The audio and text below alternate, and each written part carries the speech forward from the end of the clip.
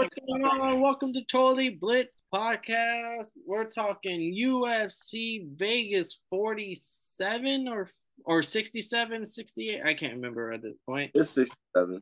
67. Strickland versus Imavov. These are your hosts. Before we get into it, drop a like, subscribe to the channel, drop your comment of your recap of this card. I'm Paul. Pick 'em, win 'em, Concha. I'm finishing my beer. Who's with me? You already know, man. It's your boy Kev, slightly drunk boy. So I like that. But not just we talking some real faded shit. And this was a fun card, man. No cap. Yeah, I mean, like Umar's first main card debut. We got to see that. I did say it may be a challenge, but it wasn't a challenge. And Sean Strickland, back to back paper, not pay per view, but back to back main eventer. You don't see that often. And I mean, I made some pretty good money on this card as well. So I can't be too mad at it. How about you, Kev? This card was fucking lit, man. The live stream was fun as fuck for this card. I mean, I came in late. Like I probably came in the second Umar got the knee. And this shit was a good card. Like just to start off the year, definitely a great card. Shout out our French people. They're definitely in the chat for the Romeo comedian Romeo Mac live stream. And if you're followed us, subscribed to us from there, shout out to you. But yeah, that it was like 40, 50 people deep at some points. And the best part was people talking. Like, and they were in France. They were talking shit to France. France was talking shit to them. It was Yeah, it got to the point that motherfuckers was talking about Napoleon and motherfucking Germany and shit, the wars, D-Day. Like I was like, damn, like hold on, we really talking that shit with French boys. Yeah, like it was a good ass card. And shout out to y'all because it was like 3, 4 in the morning for them boys, and they were watching their boy Imavov. They didn't watch him win, but they were watching him.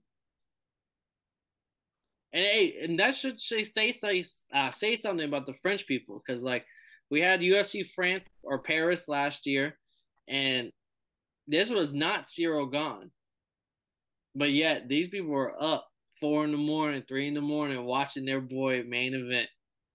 Dead ass. It was a great fucking card, man. No lie. We can start with the Umar. You said it already. The knee. It was vicious. It was 4 minutes. It was the first round finish. He catches him. They're getting kind of close towards almost maybe a clinch, and then bang, fucking knee to the jaw, and Barcelos is out. The fight didn't need anything else. Nah, dude explained it. That was the fight. Like Umar came in and he really showed out like, yo, I'm a fucking Omega Medov. Like he just set it up. He was just slowly waiting for it. You could tell he was looking, he was staying patient. He didn't force anything. He got 36 significant strikes in that one round. Like he was ready coming in, just ready to come in and fuck some shit up. And Barcelos had to get it. And if that's what you said, I think Barcelos is no bitch either. Like I really feel like Barcelos came here ready to fight, but Umar Nurmagomedov is a future top five contender in this weight class. Two things I saw because Barcelos is somebody who likes to fucking throw punches. Like he will knock you out. He loves that brawl. So like it showed me that Nurmagomedov's stand up is so clean and crisp that like if you're just here throwing some shit, you're not gonna hit me.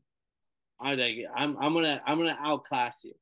And we never even got to see him even. I don't think he shot for a takedown the whole fight, and didn't need it. So it was like Umar may be a different level than some of these like Habib and Islam, only because he can do what they do, but he can also outbox you from what it looks like right now. So which is the scare. He may be the scariest of Magomedovs and out of all of them.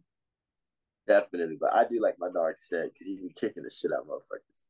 See, but that's why Umar can mix in what said can do with the background of like, oh, if I want to take you down for 20 minutes, I'll take you down for 20 minutes.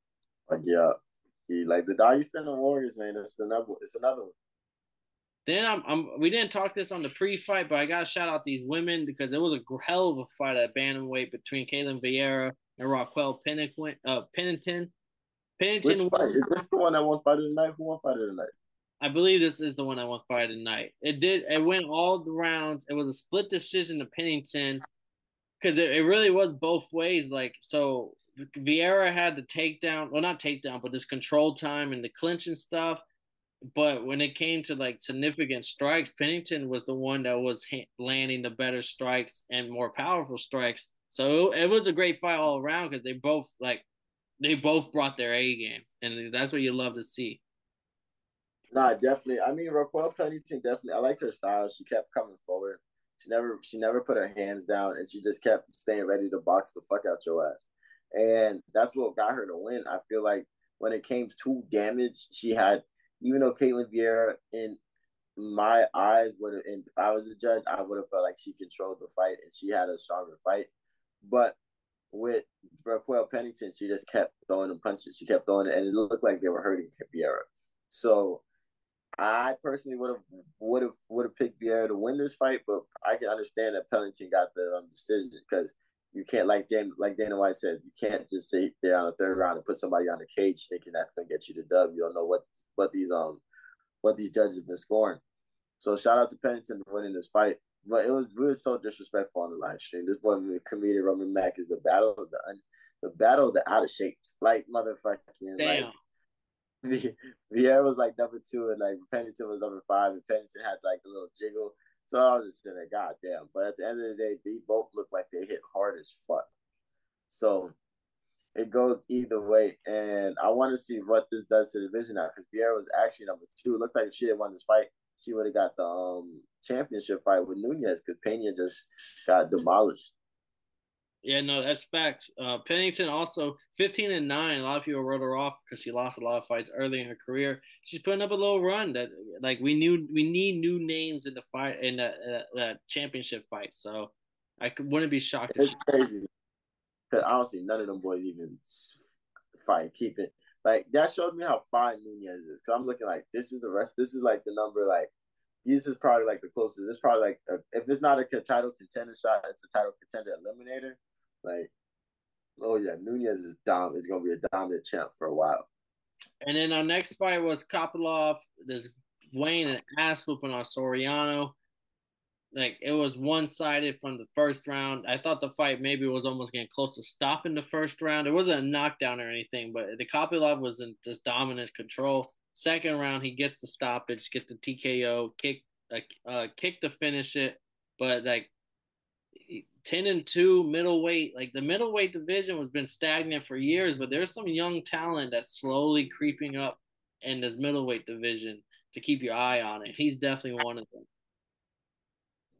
Kopylov versus Soriano was a great fight. I mean, Kopylov, it was cool, right? Because you texted him, you said, yo, Kopylov spinning back fist, thing of beauty. Next thing, spinning back kick, thing of beauty. And I look up, it happens. And then like a minute later, it happens on Romeo Max screen. And he's like, oh, that was fine. I was like, yeah, that Right was to tough. the chest, bro. Like he put that spinning back kick right to the stomach. I'm surprised that like when I saw that, I thought he was gonna like the fight would have not been over, but like you take one of those clean to the chest, bro, you're usually going down. No rap cap. So respect to them boys, but damn, that was a good ass fight. I enjoyed it. And I think Kopylov is a hitter. Like, I don't think Soriano's no slouch either, but Kopylov is another Russian hitter in this division that's only going to rise and rise to stock. And then our co-main event, Dan Ige 50K gets the KO finish over Damon Action Jackson. I had Ige money line, Ige by decision. The decision definitely didn't happen, but the money line paid out. There was just a different like Ige has fought the top of the top, and I'm not saying he looked great against them, but that's just who his normal tier of opponent is. And you try to throw him in somebody who's won 3 or 4 fights against nobodies, usually that difference in skill will show. And I felt like it definitely showed. Ige just showed that he was definitely the better fighter, and Jackson did not belong in the cage with him. Nah, that Ige put on a master class early in this fight, and I think that's what really put this team together. I mean, Damon Jackson definitely got his hits in. I feel like if Ige's used to fighting the top of the top, and he allows that many hits, I can understand why he doesn't really beat the top of the top like that. Or even But come close. yeah, but at the end of the day, that's Dan Ige 50K, man. You got to pay my boy his bag. He came in and he got the knock. He got a KO. And it was off that smooth ass uppercut. I mean, left left straight to the fuck straight down the middle. Didn't have to do nothing else. And when you said Walk yeah, away.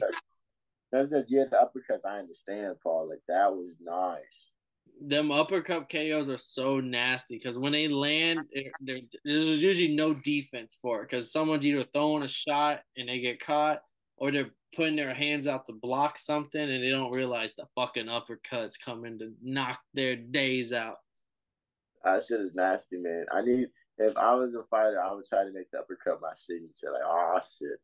I will say any person who doesn't have any fighting background experience and you get into a street fight, that person across from you was not expecting the uppercut. Dead ass. Take a step in, almost clinch area, where you're almost body to body. You could fucking close your eyes and just fucking go up with it. You're probably landing 90% of the time. No cap, unless he watches the podcast. Now he knows the defense. Yeah. But then on to our main event. This is all the French people stayed up for. It was a good ass fight. I mean, somewhat. Sean Strickland beats Imavov. I gave him 4-3. I gave him 3 rounds for sure. I lean toward the four rounds for him, but I can understand if you give Imavov 2 rounds. But Strickland for sure won this fight. That motherfucker. Let's look at the total strikes thrown difference. 420 Strickland to 277 Imavov. Strickland is people love to call him a jab merchant. This meaning he just fucking jabs his way to victory. And like he doesn't, like I said, like Strickland would never, I don't think, KO somebody in the top tier or top 15, but he can get his decision wins. And that's exactly what I saw. He has the gas tank for 5 rounds, and he will just continually throw a lot of volume at you. And if, especially for these newer fighters or someone trying to crack the top 10, you're sometimes not ready for somebody who can literally throw 100 punches around every round. Like, and you may get the cleaner shots out of 2-3 of the exchanges, but you're just not throwing enough to sway judges. And that's what Sean Strickland, I felt like, showed. And he can still get the takedown because he got the takedown and 4 minutes of control time. He did get that takedown. He got the little trip on the leg, took him down. Like, yeah, it was a thing of beauty. When I saw him do that, I was like, damn, Sean Strickland's in his bag this fight. Like, oh, Imavov was not game prepping for a takedown. I knew who picked Strickland? Your boy. Motherfucking, but it was a great fight. I think it was a good close fight. And like you said, it showed Sean Strickland is a jab. Like this, the jab merchant makes sense. He's gonna throw the volume of punches, and he's gonna make you fight all 4 rounds. And Imavov started off strong. Those first 2 rounds, I think you could definitely give it to Imavov. But like after that, Sean Strickland was like, "Hey, we don't slow down over here. Over here, that same energy I brought in the first round, I'm gonna bring them halfway to the end of the 4th round. I'm still gonna be hitting in the 5th round." And that's what he did. Like he just stayed on it, and he got a nice decision win. And like a lot of people could have argued with it, but they know this wasn't Imavov's best fight. And you said it best. Like the first couple of rounds, he looked best, and Imavov, his first ever 5-round fight, and I felt like that's what showed a lot of. He just was not prepped for 5 rounds, and that's why most of my bets, all of my bets were Imavov. I never took a money line. All my bets with him was by KO. So I myself kind of knew, like, okay, if he wants to win this fight, it's gonna be knocking out Strickland, and most likely early because he just doesn't have that 5-round experience. I should have seen the Strickland by decision coming. I should have sprinkled a little bit on that. I don't know why I didn't, but I think this is just Strickland's bread and butter right here. This position of fighting. If he has to fight the top 3 guys and push for a title shot, I don't think it looks good. Yeah. But if he's fighting the newcomers, he's fighting people in the middle ranks because he's not getting title shots. That's the ones he's gonna beat, and that's when we're riding him hard. Like, oh, that's our boy Strickland. Like, oh yeah, he's gonna fuck him up. But then the moment he gets like the Robert Whitaker fight or something, or not the Robert, oh no, yeah, the Robert Whitaker fight or something, we're immediately just back off. It's like, okay. What about Vettori? I think Vettori will probably get him too. Oh, Just his wrestling is just too dominant. And Strickland's not a heavy 185er where I could be like, oh, he'll be able to get back to his feet easy. Vettori, I think, is bigger than him. So that would play a big role. So like Strickland, I think this is his best. Like let's just keep this in mind next Strickland fight. Let's not forget that Imavov's first ever 5-round fight, a younger fighter, probably has a lot to learn still. If Strickland gets hand up against a Vettori or something, let's remember, let's chill out. But oh, Strickland's coming off a win on short notice. Fucking badass. Fucking yeah. Oh, he's talking shit in the fucking face off. Oh yeah, bro. Let's just chill out for a second. Let's just remember the circumstances that came with this win this week. Dead motherfucker. You put it better. You said it better than anybody could, man. And the coolest thing, the funniest thing about it is motherfucking. It was the interviews, the post conference. Like Frick's was low key talking that shit. I'm usually used to him just sounding crazy as fuck. He was like, "Nah, insurance. We got to get these fighters. We got to look out for these fighters after they leave octagon." I was like, "Oh, okay, talking shit, man." Did you see Francis's interview on Ariel? Oh, that was today. I thought it was tomorrow. Special Tuesday episode for Ariel best in the game, boy.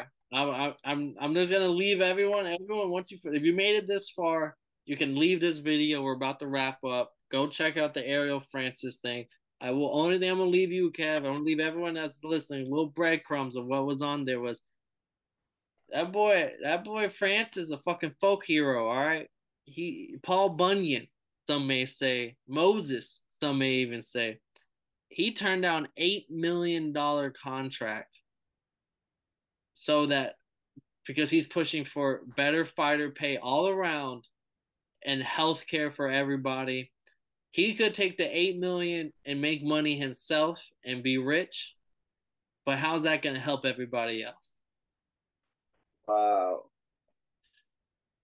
That boy turned down the money because he's really pushing. And if there's anybody, because to me, Francis is the equivalent of. I know he's a little older. Patrick Mahomes. If Patrick Mahomes was saying something like, "No, I'm not taking I'm holding out on my contract until something," because who's bigger than Francis in the UFC? There's nobody. Like Izzy sold the most last year, but I don't think Izzy's a bigger sell than Francis Ngannou, especially if it's against John Jones. Hell yeah. Like there's no one that's gonna be the bigger draw. So like that's the equivalent of that. Whoever is your top athlete in your sport is just like instead of me getting the biggest contract known to man in this sport, I'm gonna decline it and I'm pushing because I want some. And that's where the change will happen, I think. Because these middle people they don't got the leverage to do that. The low people don't got it. But if you can do it, and who knows if you can talk to the African brotherhood that he has of Izzy and Usman, who are the 2 and 3 biggest draws, probably Francis, Izzy, Usman are probably the top 3 draws in the UFC. If they're willing to hold out together, bro, we could be seeing a momental, this huge moment in UFC right now, MMA all around. That'd be interesting. I don't think the boys give a fuck about being champions for like. Don't get me wrong, they care about winning and they want to get their belts back. But I think if they were to get their rematches and both win, because Kamaru got Kamaru and Leon, that shit's been confirmed. And Izzy and Alex hasn't been confirmed yet, but Izzy did get face tattoos. Yeah. So like you know what time it is. Yeah. So if they were able to they were able to get their belts back and did the same thing, that would change the entire landscape of this sport right now. And all it took was Francis to do it because no one wants to be the first. But if someone else sees someone else do it and they're in the same position and they can at least talk to that person and do deliberate. But okay, I'm gonna do the same thing as you. We're gonna have Dana White by the balls. $8 million a fight. That's crazy. And that's, I believe, just the show. So you get double that if you win. Damn. It may have been 8 million guaranteed, and he probably gets pay-per-view points. You get all that other money too. So and it was a lot of like the sponsorship because he also was pushing I'm leaving you all the breadcrumbs. go watch the Ariel Helwani special Tuesday episode with Francis Ngannou. He breaks it all down and lets you know why he is doing what he's doing. And no, it's not because he's scared to fight Jon Jones. And no, it's not because they're not paying him enough money. It has to do with something a lot bigger than just that. So thank you for watching the episode. This is Paul, Pickle William Contra. That was Kev, street fight enthusiast Savoy. We broke down UFC Vegas 67, Strickland Imavov. There's bigger things on the horizons. We're telling you to go watch it now. And if y'all didn't know, well, now y'all know. This has been Totally Blitz Podcast.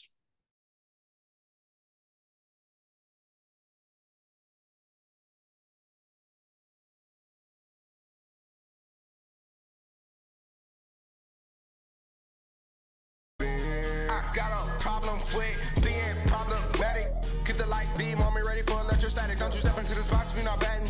Then my gang got tools, you could call them boy crap. Man, this gang got rules, man, you better watch your passes. This ain't not new. And then see some accent, all I say is true. You better stop your capping, lacking really your ass.